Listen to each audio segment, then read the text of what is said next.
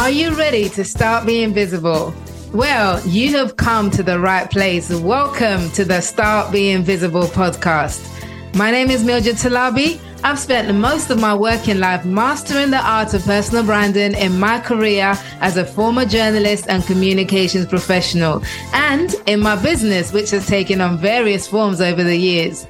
I now spend my time championing and coaching women to increase their influence, income, and impact through being visible on platforms like LinkedIn and beyond.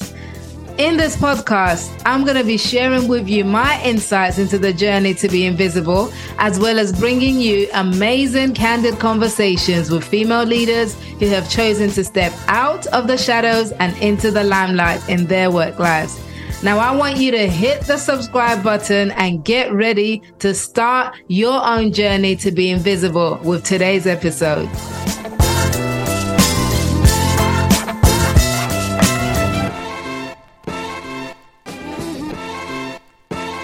Hello and welcome to another episode of Start Being Visible with me, Mildred Talabi. So today is a guest episode and I have a very special guest in the studio with me. she's already laughing because she never had this conversation. Yeah. Her name is Damilola Felicia Badmus. Now, even that name is badass, you know, as That's enough flattering. That's enough flattering already. I love it. So, Damilola's official bio is that she is a dynamic professional known for helping personal and corporate brands to build a strong online presence. Now, as a LinkedIn influencer and author, Damilola leverages her expertise to guide individuals and businesses in crafting a robust online identity through personalized consultations. Now, Damilola is also a skilled podcaster with a show called The DFY Show, where she focuses on career-enhancing strategies. But listen, I do not believe that bio does her any justice whatsoever, because the real reason that I wanted Dami on this show, on here with me on Start Being Visible, is that Dami is absolutely killing it on LinkedIn. Yeah. You know, so Dami and I first met, and we've known each other online via LinkedIn, maybe for about 2 years? Yeah, probably about 2 years. And I think the first time I met Dami, was when she came to one of my Visible Women Tribe networking events, right? And yes, and back then, she could fill me in on the stats in just a moment, but she had a good presence on LinkedIn, but she was still on the growing path. You know? Since then, I don't know what's happened, but she's kind of blown the platform up because she has absolutely made those on LinkedIn, growing her LinkedIn audience to over 200,000 followers. Huge. Can I just say that again? 200,000 followers. There are some celebrities on LinkedIn who do not have that much following. She has over 200,000 followers. So, Dami, why are you not leading with that in your bio? I don't think I've updated my bio in probably a month, but I think probably because I'm not much of a number person, so that's why I really don't take the whole number thing I don't really just stick it to my head, but most times I would just say I've not updated my bio in a while, and I don't think that number is necessary, except to tell me it's necessary, then probably I might just update it. I don't know. I am telling you, it is necessary. You know, and we will talk about numbers, and the reason it's necessary because that number represents influence. You know, so it's not just about a number of like, oh God, I've got loads of followers, because this isn't loads of followers. This is a whole ton of followers. So, you know, and I'm there like smiling at my 50,000 followers, and Dami's here like 200,000 followers, and she's telling me it's not a big deal. You know? No, well, it's a big deal, but probably because I'm not used to the number game. Maybe I'm just trying to get used to it or something. Or you're also doing what a lot of women do, which is where we just play really modest, where we just kind of downplay our achievements and we just say, well, it's a big deal, but it's not that big. Are you guilty of that, Dami? Yes. Well, you just made me guilty, actually. I think I would say that I'm guilty of that, especially when it comes to numbers, because a friend of mine still told me about here in the UK how statistics really matters. And coming from a background where I just like being on my own, just do my thing. I really don't have like so much friends. I think that, what you said about coming out and showing yourself out to people, blowing your own trumpet, is really, really important. And for you, Madrid, you kill it every single day. Like you show up regardless. I think I met you through commenting on your profile and then you pushing women to come out to be very visible. So I'd say that yes, I'm a little bit guilty of that, but I think I'll change. Yes. I think I'll change. I love it. I love it. And we're going to talk through that on today's show. And this is why I wanted to bring you on here as well, because you've built a massive audience, and I want to get inside your head, inside your mind, and bring that to our audience in terms of, because clearly there are some things that you've learned about how to build an audience group, how to use LinkedIn as a platform, and how to just increase your influence and impact. And as I said, that matters. That number of people represents influence, and it represents people's lives that you are touching in some way. So it is pretty remarkable. So we will get to it, but first, first I want to go all the way back to the beginning. So I want you to start by describing to us exactly what you do today in your own words. What is your occupation? So right now, aside from the accounting thing in the background, I think I do more of personal branding, consulting, not coaching, because I realized that I just have to stay true to what I can do. I know for you, Mildred, you're very good with coaching people, but for me, I like my space, not because I really like my space, but you've been in the game for a very long time, and I really, really respect you for that. Coming from the background of you being a PR personnel. I mean, I've worked in the PR industry for 6 months. I know the amount of work you people put into that. And then me coming to, building my brand in the past 2 years, starting from a photographer, then I moved on to writing a book about LinkedIn. And aside from just LinkedIn, I just focused on, building a brand, showing yourself up to people.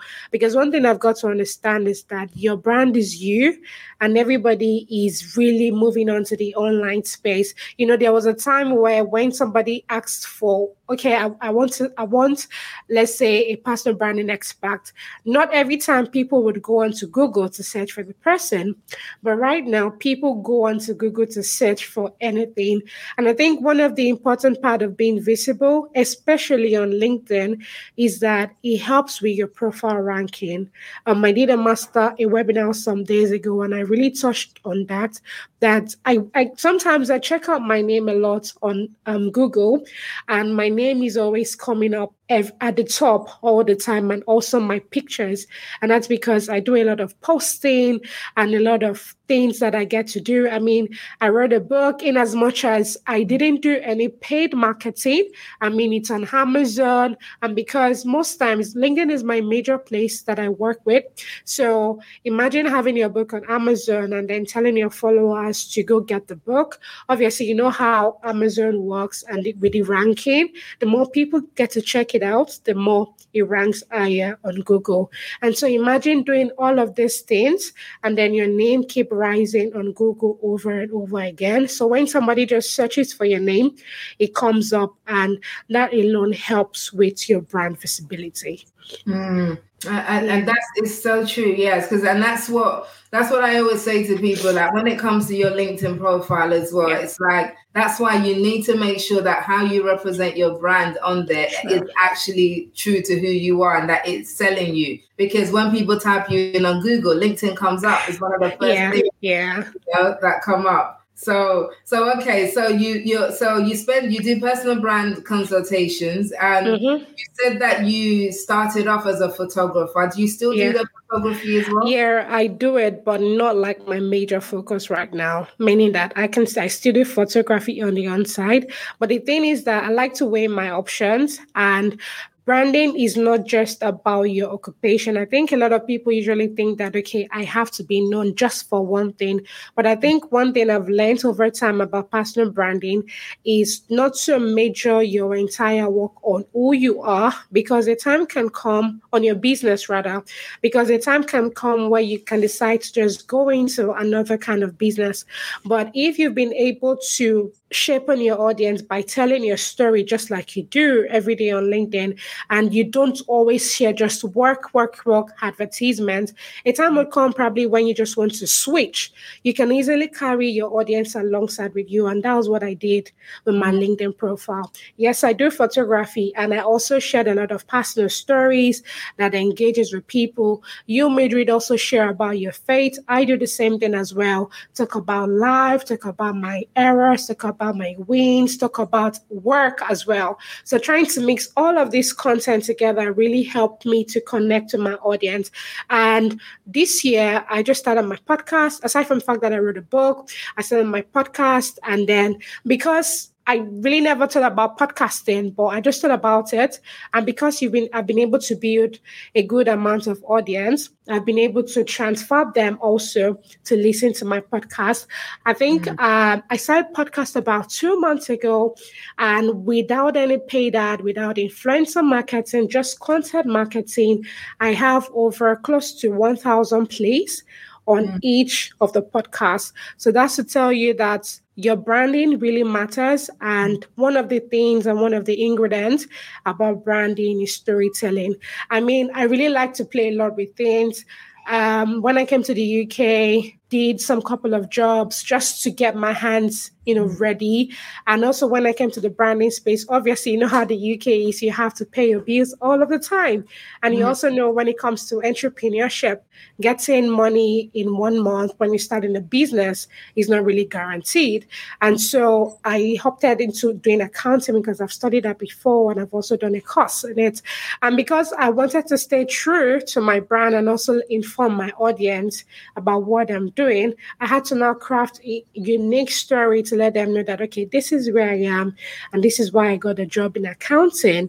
And then after some time, I let the accounting story die, and I went back into my personal branding journey. So most times, due to the fact that I share my story in a very unique way and in a very authentic way, and also in a way that is not, you're not just shouting at your audience, you're conversing with them, that alone sort of helped my transitioning from photography back to personal branding and also being a podcaster. So I never can tell where I might be maybe next year, because you know how the online spaces is very diverse, and it's also very interesting, especially when you're young, to just sort of play with different things so that they can have a very broad idea of a lot of things online.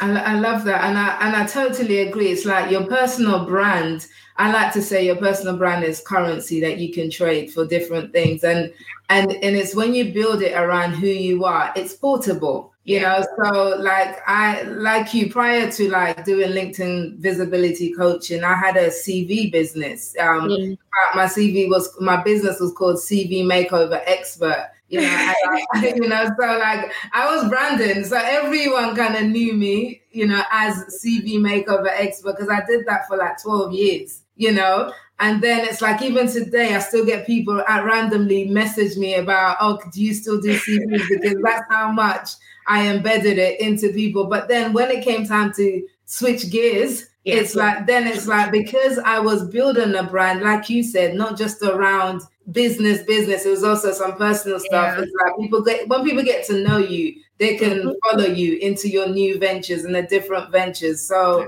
that is definitely a really important point. And you talked about storytelling, and I want to get to storytelling, but still before we get there, I still want to talk about little Dami, right?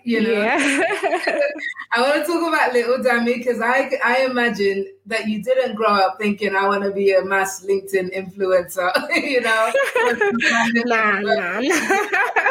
So, just came as a definitely. Tell us a little bit more about your upbringing, because I know you moved to the UK, I think about a year ago from Nigeria. So what was life like? What was your childhood like living in Nigeria? So childhood was more of the very always be at home by this time of the day. My parents were always very secure about me, come back from school, go back home, went to private school. And, like I said, when we started the conversation, I'm more of a reserved person. So after school, head back home. Moved on to the university, stayed in the school hostel. I didn't really stay outside of the school. So after classes, studied accounting, went back into my class. I didn't, yeah, I've always had a thing for photography. So, for example, a friend of mine, anybody wants to take a picture, and I see them taking pictures the wrong way, I'm like, no, let me just take your phone. And then I take the pictures. And then I was more of the reserved person. I used to do Instagram at that time. When you're being a student, just upload your pictures and then you just continue. But I didn't know there was a day I deleted my Instagram permanently. I wanted to just hibernate it, but I just deleted everything. So I was off Instagram for a while, went for NYC. Then I said, you know what? Okay, I was making photography my habit now and making it more of a proper business. So I said, how can I start being more professional? I really didn't like more of the photography where you're always everywhere. I admired weddings, but I really didn't like the stress of wedding photography. I admired just product photography, but I just wanted more of the human kind of person, more like arranging people, helping you with your poses. I was just very good with that. So I said the best place I could get clients from was from LinkedIn. But aside from that area, there was a place I worked where I worked as a student recruitment officer back in Lagos, Nigeria. And what we did then was just help people to move to study abroad. Say you wanted to go to Australia to study, we just sort of help you with your visa processing, and then you get admission. So back to where I was more of the old social media person back in the office. So I said, you know what? Why don't the company take a very good advantage of LinkedIn? Because the head office at that time in Australia, they were always posting about LinkedIn back to back. And I said, okay, let the company start using LinkedIn to its advantage. So being a very genuine staff of the company, my boss liked the idea. I really didn't know much about LinkedIn at that time, but I just wanted to use it for business. So I helped the company open a company account, and then I was using my personal brand on LinkedIn also to grow the company. And talking about the company, what did I do? Any of the students that came through me or any student that I helped with the admission process, I would tell them to send me a recommendation on LinkedIn just to talk about my services. And then I think some of my bosses as well, I sent them a recommendation message. So I was gradually building my profile indirectly, I posted content about why you should study in Australia, posted content about the beauty of Australia because we're really dealing with Australia at that point in time. I posted content about just a lot of content regarding the educational sector. Then I left the company because I really wanted to focus on photography. Then because I was starting to understand LinkedIn, I started now connecting with people. That's where the part of strategic connecting with people came into play. Connecting with people on my target audience. Say, for example, I'm thinking of shooting maybe an organization headshot.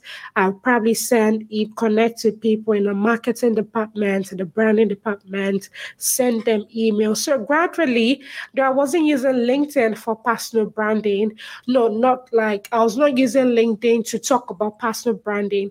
I was using LinkedIn to promote my company and more of also promoting myself. So that part of saying that employee advocacy, more like you can also use your personal brand to help your organization. And that also has to do with you talking about your company and also looking for ways your company can grow. So gradually I did, things like that. And then I started getting a lot of people sending me messages about, Dami, you're using LinkedIn well.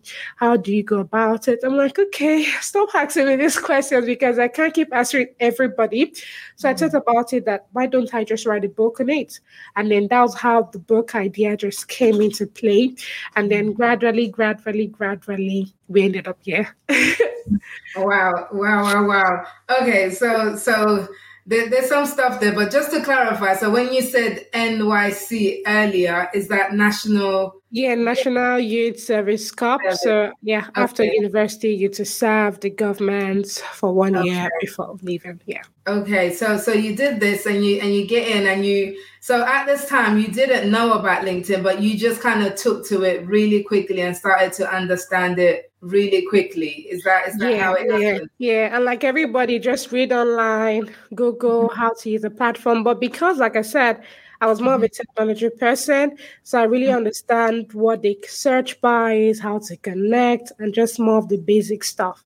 And because I also had the professional mindset, so it was easier for me to navigate than someone who is more of a social person and you're trying to fit into a platform that doesn't fit you.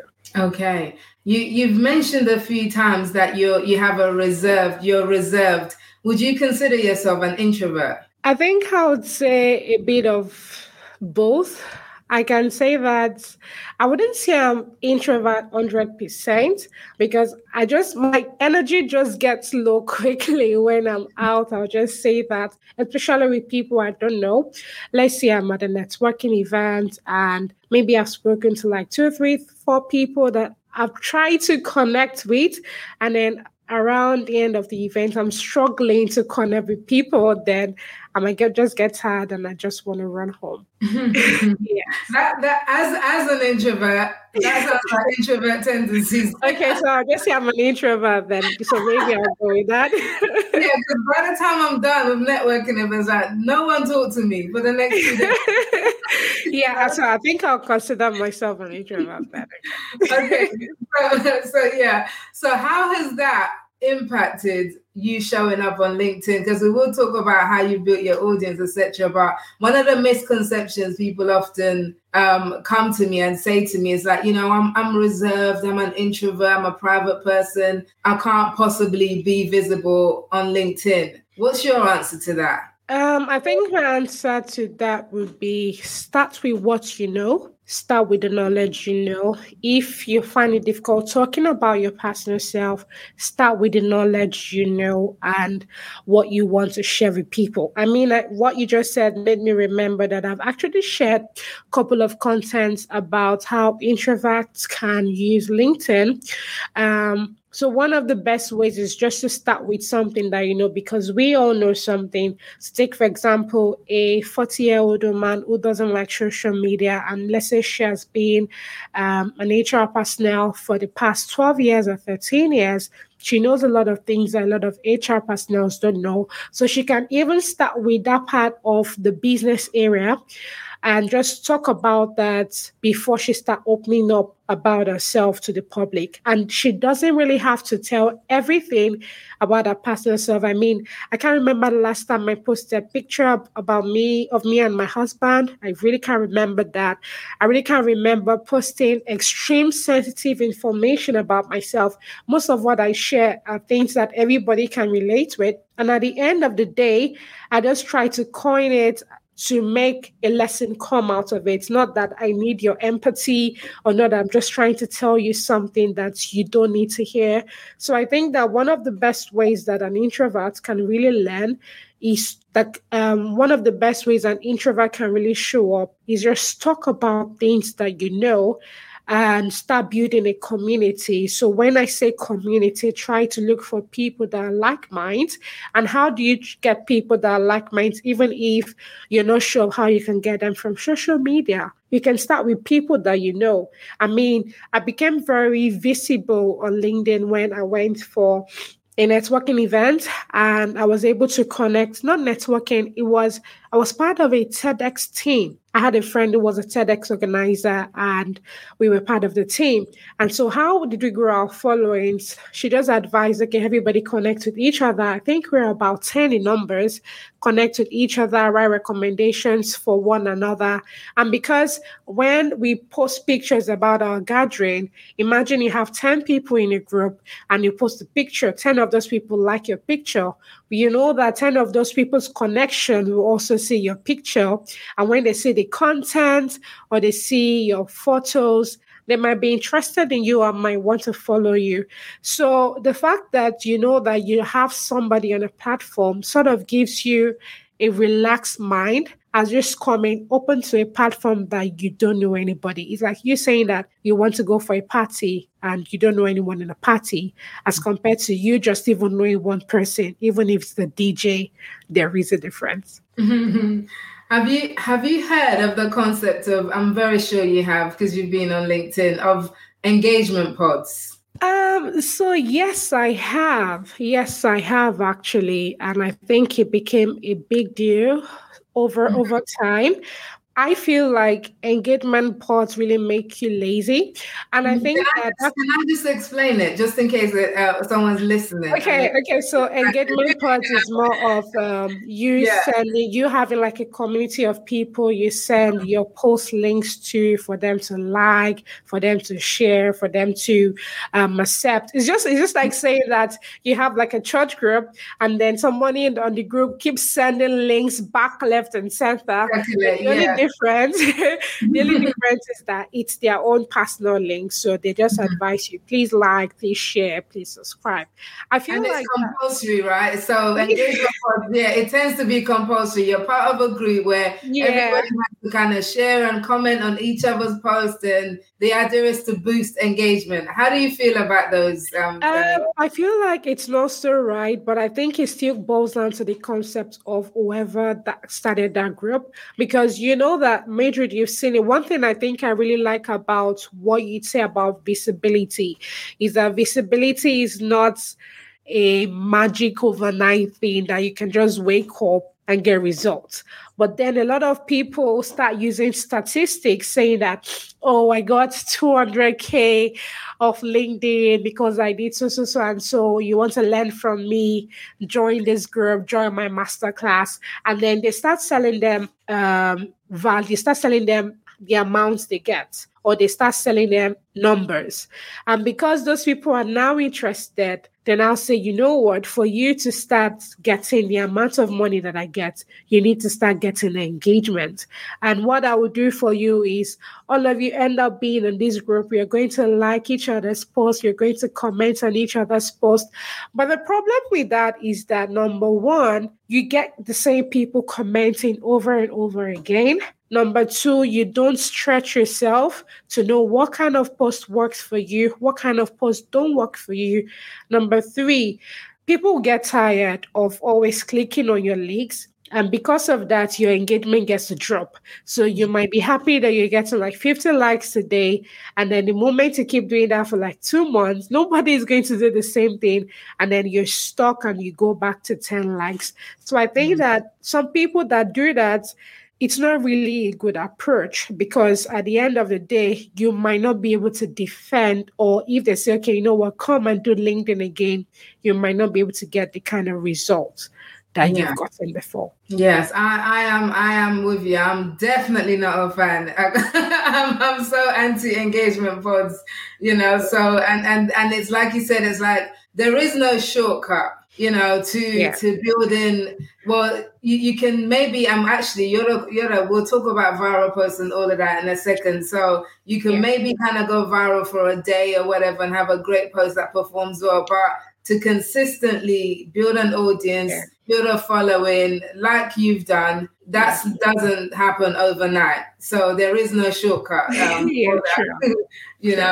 So let's talk about how you've been able to do it. So at some point in your journey, you were doing LinkedIn for other people, and then at some point you shifted to doing it for yourself. No, so let me probably just change the narrative. I didn't help anybody do LinkedIn. What I just did for LinkedIn was to sell books. That's why I'm saying that, because I didn't have the energy to be, okay, I want to optimize your profile. What I did was, okay, I just helped you with your LinkedIn, just buy my book.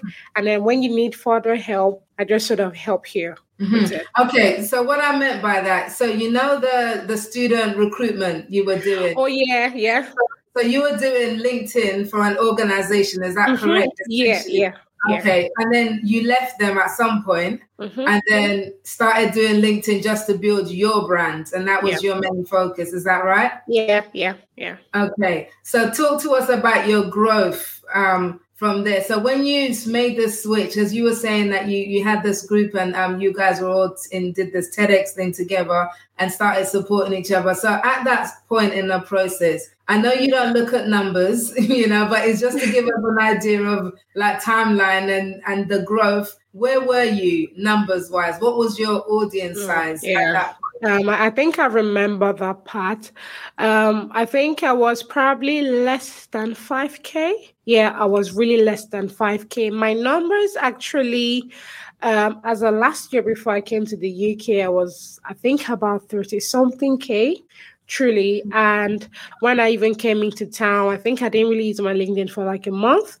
And so the journey so far, I would be very honest. There are results of a lot of viral posts that have made, done a lot of viral posts. And what are these viral posts? Some of them might be my faith. I think a lot of people are maybe Christians on LinkedIn, and there is something that people really like, that if they can do something and they see somebody talking about it, to just sort of relate with it.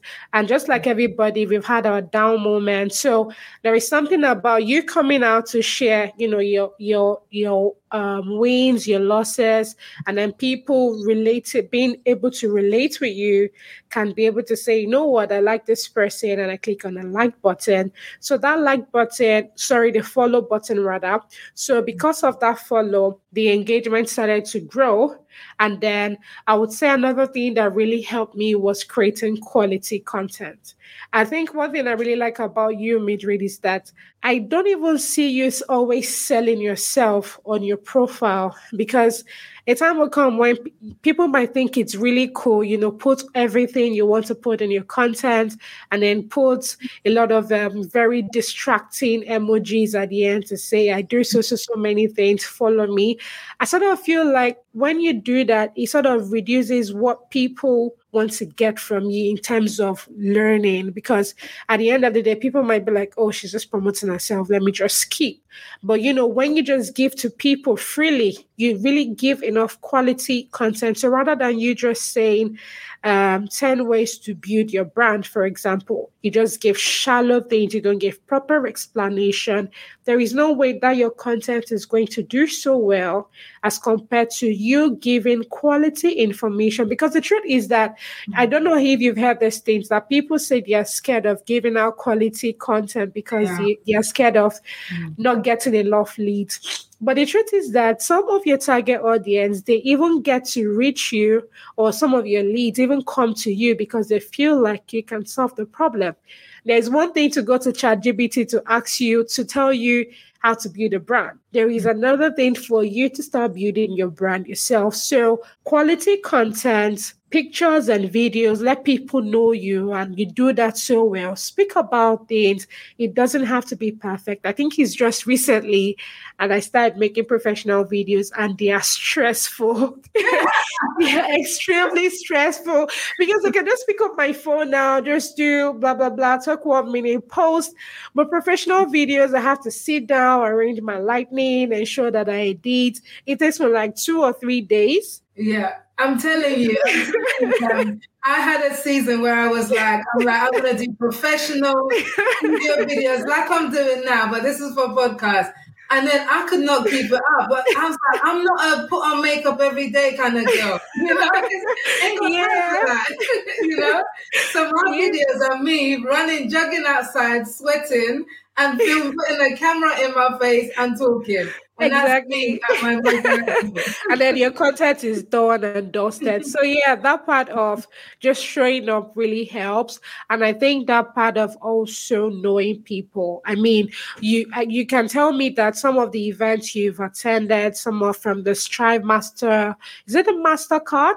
The Stripe Mastercard, some of the people there, when they see your content, they get to engage with it. And I think one of the sweet part about being a content creator or creating content is that sometimes when you go for events, you can forget people, but the moment you connect with them, even if they don't post, but yet they see your post gradually, they can just come to you and say, okay, you know what, I want to buy from you at the end of the day. So just like you said, your online space is more like your digital currency. So being consistent, which is your main tagline, like you said, is the key to everything. Like you have to keep showing up. And I think just like you always say in your post that sometimes when you overthink it, it becomes a problem. But when you just go with the flow, it can just come naturally. Talk about anything. But when you're still trying to talk about anything, try to ensure that it's still a little bit professional and it's still in line with the professional space so that people don't just see your post and they get to ignore it. Absolutely. So many good things there, So it sounds to me like, so you said that just before you came to the UK, which was about a year or so ago, your audience size was about 30,000. Yeah. So really, in about a year, it's gone from 30 to 200,000. What happened? What did you do? Interestingly, I really didn't do anything. I'll be very honest. I think it just had to do with engagement, to be fair. My WhatsApp is very private. I don't bring business to my WhatsApp. I think I wanted to do a webinar and one of my team was telling me, add people to let people register via Google form that you bring them to your WhatsApp. I'm like, no, I can't even answer everybody. No, I don't want to bring everybody because I don't even reply messages on a normal day because of the different things that I do. So the truth is that everything that I do is mostly online on LinkedIn. Yeah. And I would say that what has really helped my LinkedIn grow is that part of the engagement. I really engage with people's content. So when you engage, people sort of feel like, oh, she cares about me. She doesn't just ignore my message. And then they'll be willing to come back to your comment section again because the comment is what can make you go far. Somebody can like your content, but sometimes that engagement can really go a long way. I know you've seen it before. Let's say you're scrolling through your LinkedIn now, and maybe you see like a post that had like maybe 52 likes. Okay, and just have about 7 comments, right? You just scroll past. But imagine you see a post which is, let's say, 65 likes, but have about 123 comments. You'll be interested to see what people has to say. And that comment section alone, it's another world on its own because people get to relate with one another. People get to make connections. And the more people engage on your content, the more you get free with them. So let's say, for example, somebody comments on your post and the person maybe uses an emoji, just to convey emotions. And then all you just do is thank you. And then you leave, maybe the person writes maybe like 6-7 line of words. And at the end of the day, you're just responding with just 2 lines to say true thanks. Such people would know what to come back to you.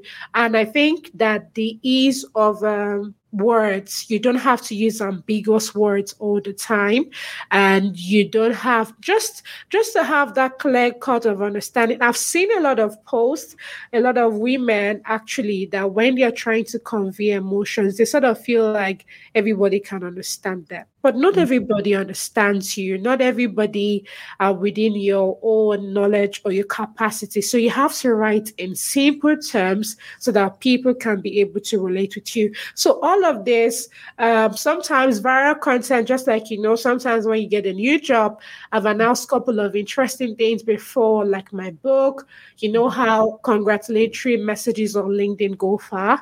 So even though they might not buy from you, but, that visibility sort of helps. And then you keep those people that follow you because of the kind of content they follow you for. You keep feeding them because the moment you don't really give them what they signed up for, they wouldn't follow you.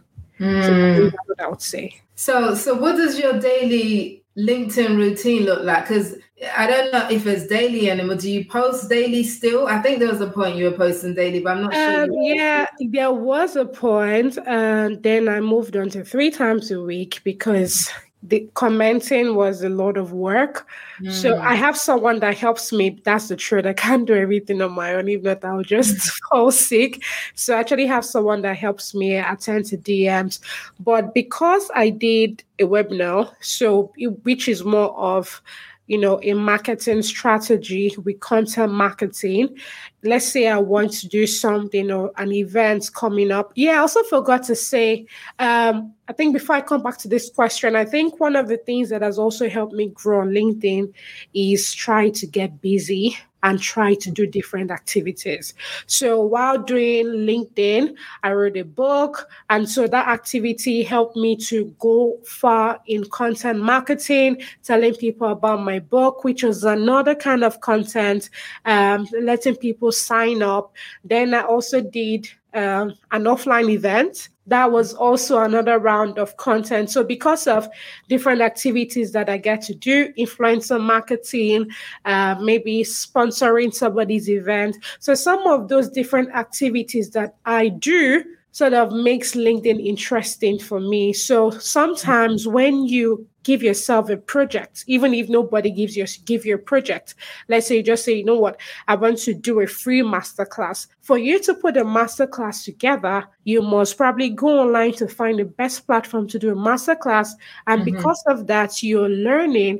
Because of that, you ask yourself, okay, what can I do to make people want to sign up for my masterclass? And that's where you're also giving yourself, you're also challenging your brain to think of ideas on what to write. And so that little project sort of add up together and it makes your online platform look busy. So the more you get busy, the more you're attracting the different people, the more your profile keeps growing. So back to what I said earlier, because of the webinar that I wanted to do, I wanted to get enough signups. And for me to get signups, it's not enough for me to just post content, right? It's just also for me to post content that people will find value with, and then they get to sign up. Because I've done a lot of trials and errors. Because you have a large number of following does not mean people will buy from you. Except you're except you have maybe a very big celebrities. And I've seen a lot of business owners make this mistake because they feel like, oh yes, I'm very big offline. So if I put something online today, people are supposed to buy. It doesn't work that way. You have to, before you even put together an event or something, like you need people from the online space, you have to start looking for strategies to get them.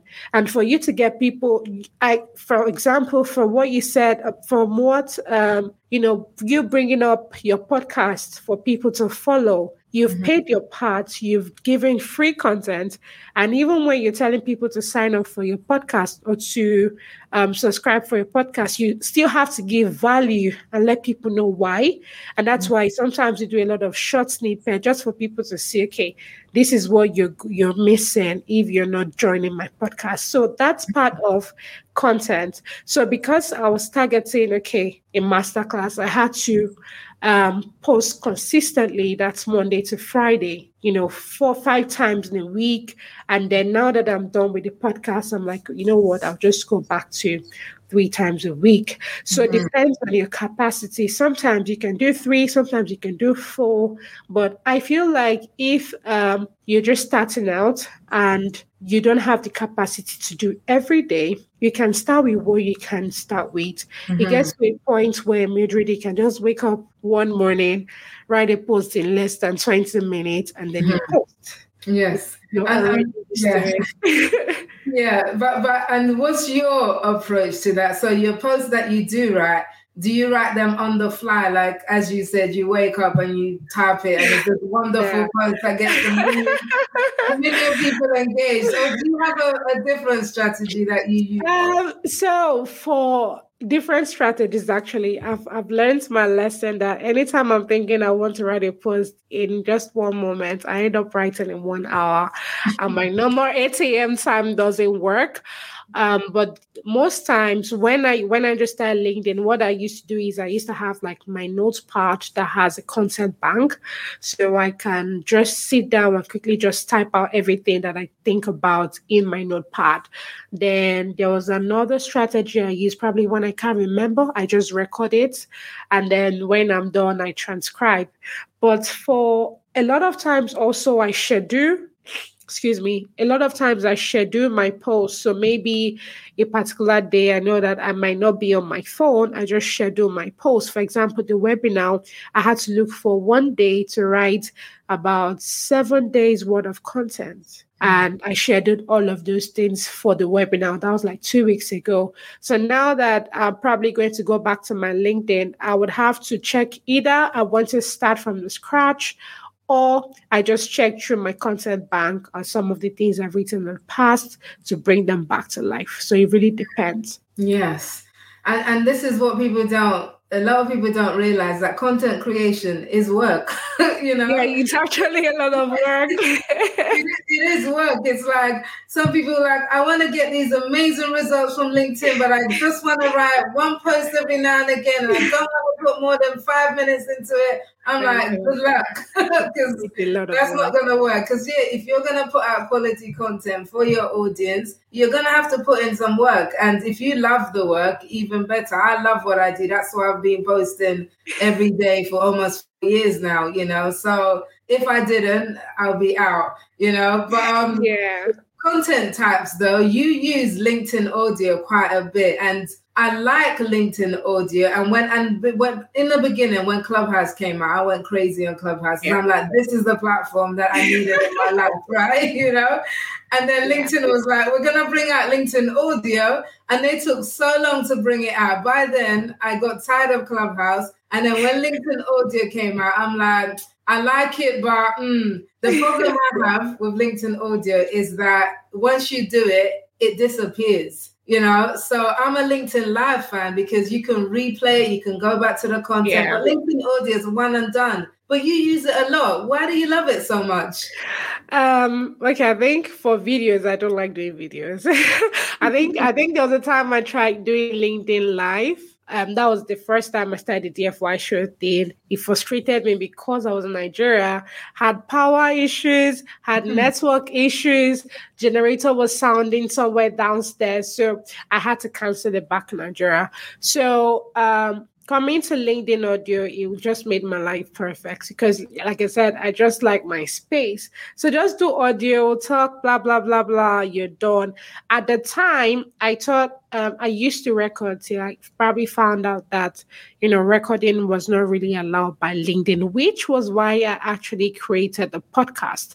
So whatever content it is that I want to do, I just put it on the podcast, it stays there, and then I just put the same conversation back, take the conversation back to LinkedIn audio. I think one of the things that I really, really like about LinkedIn audio is the fact that it allows you to connect with so many people offline. A lot of people get to connect with you, you get to see people, and then you can take the relationship offline. So StreamYard, I've used LinkedIn Live before, but I think one of the limitations that I have with StreamYard is that I can't really see the amount of people that are joining the session. So it keeps coming on and off, and I really just can't have a one-off kind of conversation. And I think the beauty of LinkedIn audio is that you can always minimize it. And when I try LinkedIn Live, I noticed that when you just go off LinkedIn Live or you go off LinkedIn Live stops. But for LinkedIn audio, it stays even in the background. And then you can talk to people even while you're not fully dressed or you're just in a mess. You can just still do audio. But aside from many of these things, I think one of the beauty of LinkedIn audio is that you can communicate to a whole lot of people. And, it goes far. A lot of people connect to my LinkedIn audio from Canada, from Pakistan, from Jerusalem. That one was my highlight when the lady said she was joining from Jerusalem. So holy land. I feel holier at that point. I feel holier at that point. So, yeah. I think that it just helps you, and it's also another content type to try, if you really don't want to do LinkedIn audio, or you can just join both of them together. Yeah. Okay. You haven't won me over though. I'm still sticking with LinkedIn Live. It still depends. Okay, let me try to see if I can win you over. Another way that LinkedIn audio has really helped me, to be honest, is I also use it as another marketing strategy. Mm-hmm. I mean, for example, the LinkedIn offline events I did, I just spoke about, because it's audio. So I just spoke about how the event was. I think I called some of the people that attended events in the past, told them about it, and then I'm always directing them somewhere. So if it was, there are sometimes that I don't sell to you, we just talk and that's it. But there are sometimes that I probably want to target a higher audience. That audio event just sort of helps me talk to people. And at the end of the day, I can redirect you to say, you know what, probably come to my LinkedIn, come to my DM, or just go straight to a platform. And it works. But for me, or maybe because I just feel like I just can't sit down, I think I just started talking to myself, doing podcasting alone. It felt weird at a point, just talking to myself. But I think with time, I was able to get used to it. And I think I also use that strategy in my LinkedIn audio. So it depends on what you really want. And that's the thing. You need to have a strategy. You need to have some kind of plan, direction that you're going in for LinkedIn. So kind of working from that. And I do want to talk about being visible, because obviously this is called Start Being Visible. But a really important question, important to me, and I'm sure our listeners want to know as well, is because people think that having a huge audience is like the holy grail of business on LinkedIn. Yeah. So how does that translate for you on a monetary level? How do you monetize that audience? What have you done to monetize having such a large following on LinkedIn? Yeah, I think I want to start from where you started from, and that's because people think that you have to have a high amount of following. So coming from a country like mine, Nigeria, Nigerians are people, their own style of online visibility is way different from the whites or let's say people outside of Nigeria. A lot of people outside that are not blacks, they're contented with just like maybe 20 likes or maybe just few engagement. Theirs is just more of how it can really translate into cash or into positive relationship. But for some blacks, they just like the high amount of numbers. Yes, numbers can be interesting, but the truth is that it really doesn't define you. And that's why I'm always careful not to think that, because I have so many followers, everybody must buy from me. And that's why I don't really take anything to levity. That's why I put a lot of energy into my marketing efforts. I had a lot of signups for my webinar, but not everybody turned up. So imagine you're thinking that, because I have so many followers, because a lot of people signed up, they're going to attend. But the truth is that because a lot of people signed up, doesn't mean everybody's going to come to what you do. So the way of monetizing, there are different ways to monetize on LinkedIn, a whole lot of ways. You have affiliate marketing. I've gotten money from affiliate marketing, and that's because a lot of people want to leverage your large audience to sell their product or their services. So some people have come up with affiliate marketing, influencer marketing, saying that you have a large audience. I want you to sell my product or my services to your audience.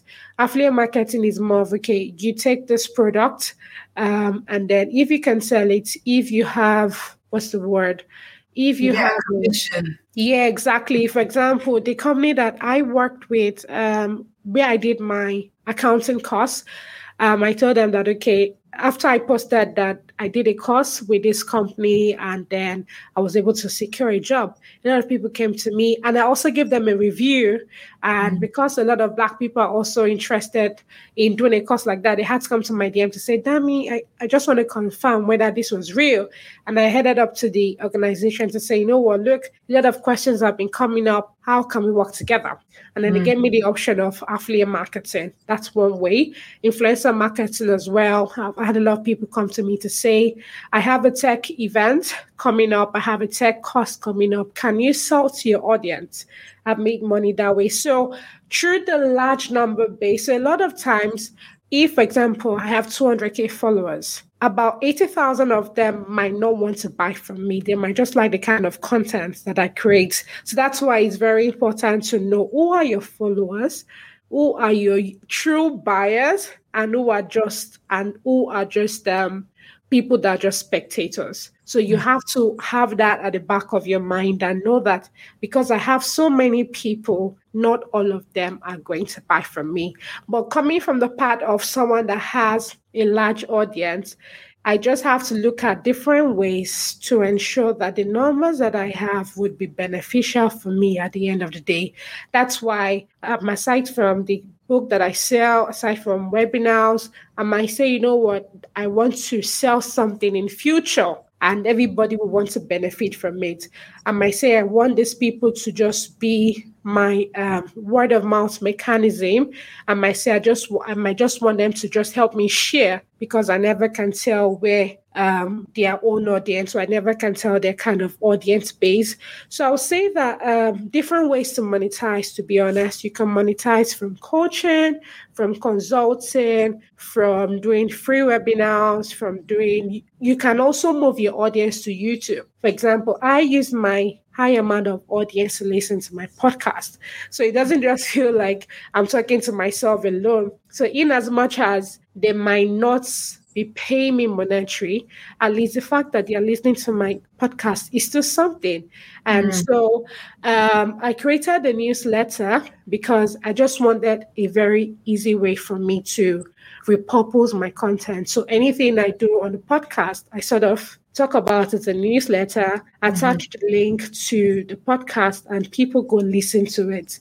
So that way, the people that listens to it, they just sort of help the brand grow. So it's just a way for you to look for how whatever product and services that you do, how you can be able to know the right people that needs that product, and how you can also be able to look for a product or service that sort of fits the people that are not paying you monetary. Don't know if that's a question. Okay, no, that's really good. So there are various ways to monetize on LinkedIn, but as you said, what you said something crucially important, that the difference is knowing who are the buyers in your audience, because not everybody's going to buy from you. Some people are going to be fans. This is actually why I moved away from like Facebook, and especially Facebook. It's like a poster, people will be like, yay, wonderful, awesome. I wouldn't buy from you. Things, you know, they're like, I'm not trying to buy from you, I'm just supporting you. So so that's the thing. So it's really knowing that there is a difference. But okay, so because as we round up, I cannot let you leave the show without talking about visibility and the impact that has had in your professional life and in your personal life. So firstly, what does visibility mean to you, and in terms of how you define it? And then also, what impact do you feel like it's had in your life so far?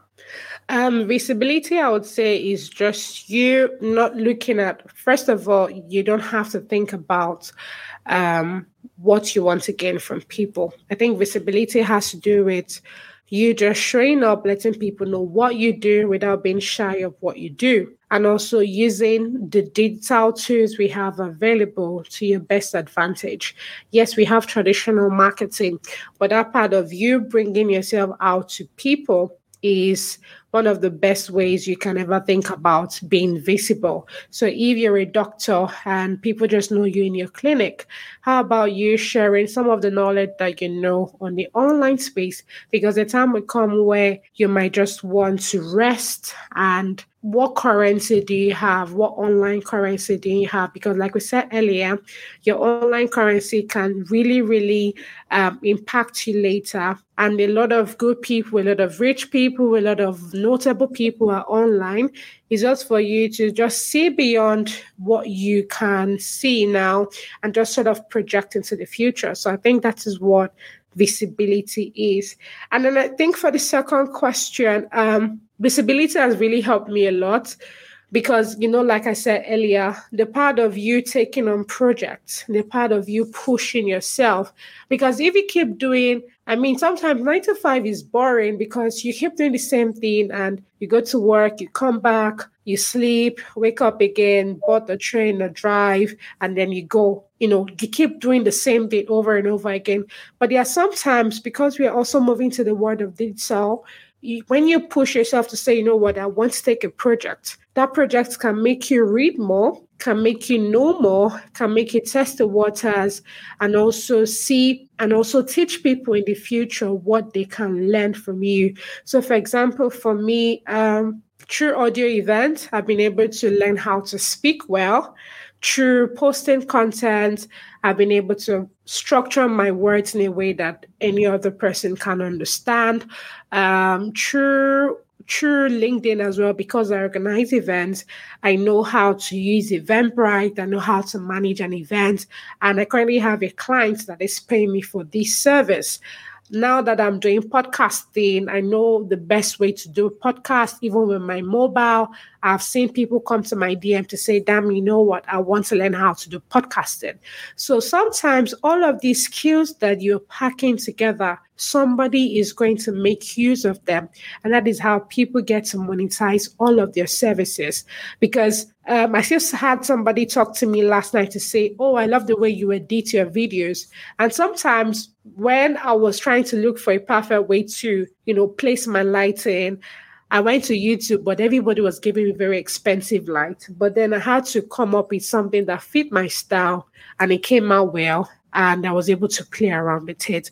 So I'll say that visibility means pushing yourself. Visibility means that you do things that you never thought you could have done. You teach people things you never thought you could have taught. And you also impact people in a way that you never thought you could have taught. I think I'll stop there. Wow. And that is a powerful place to stop. I love it. Absolutely love it. So this has been such an incredibly insightful conversation, and I think that you have so much value that you give. We didn't even get to talk about some of the amazing in your post. So, and like you said, your posts are there to help people, they feed people. You talk about also from your faith to like tips on personal branding, job search, everything. So I think that you're an excellent example of somebody who creates content for the benefit of others. And I think that your 200,000 followers is very well deserved. So thank you so much for coming on the show, Dami. How can we connect with you? What are you working on next that we can support or plug into? Okay. I think I'm trying to see if I can work on a course. For personal branding, maybe course on how to edit, how to do your LinkedIn audio, how to do podcasting, how to write quality content, how to use ChatGPT. So I think that's the next project that I have pending or I'm working on at the moment. But for now, you can just connect with me on LinkedIn, Damilola Felicia Badmus, and you can also listen to my podcast at the DFY show on all podcasting platforms. I think I'll stop there. Fantastic. We will put those links in the show notes. So all that is left to say is thank you so much for coming. Thank you so much for having me. It was a great time speaking with you. Thank you so much. Absolutely. And thank you for tuning in to this episode of Start Being Visible. If you have enjoyed this, please subscribe, like, rate, review, and of course, spread the word. And join me back here next week for another great episode. Take care for now. Thank you, everybody. You've been listening to the Start Being Visible podcast with me, Mildred Talabi. If you're a female leader or a woman in business and you're ready to start your own journey to being visible on LinkedIn and beyond, get in touch with me via LinkedIn or reach out to me through my website at startbeingvisible.com. Now, don't forget to hit the subscribe button on your way out, and I'll see you next week for another 5 episodes.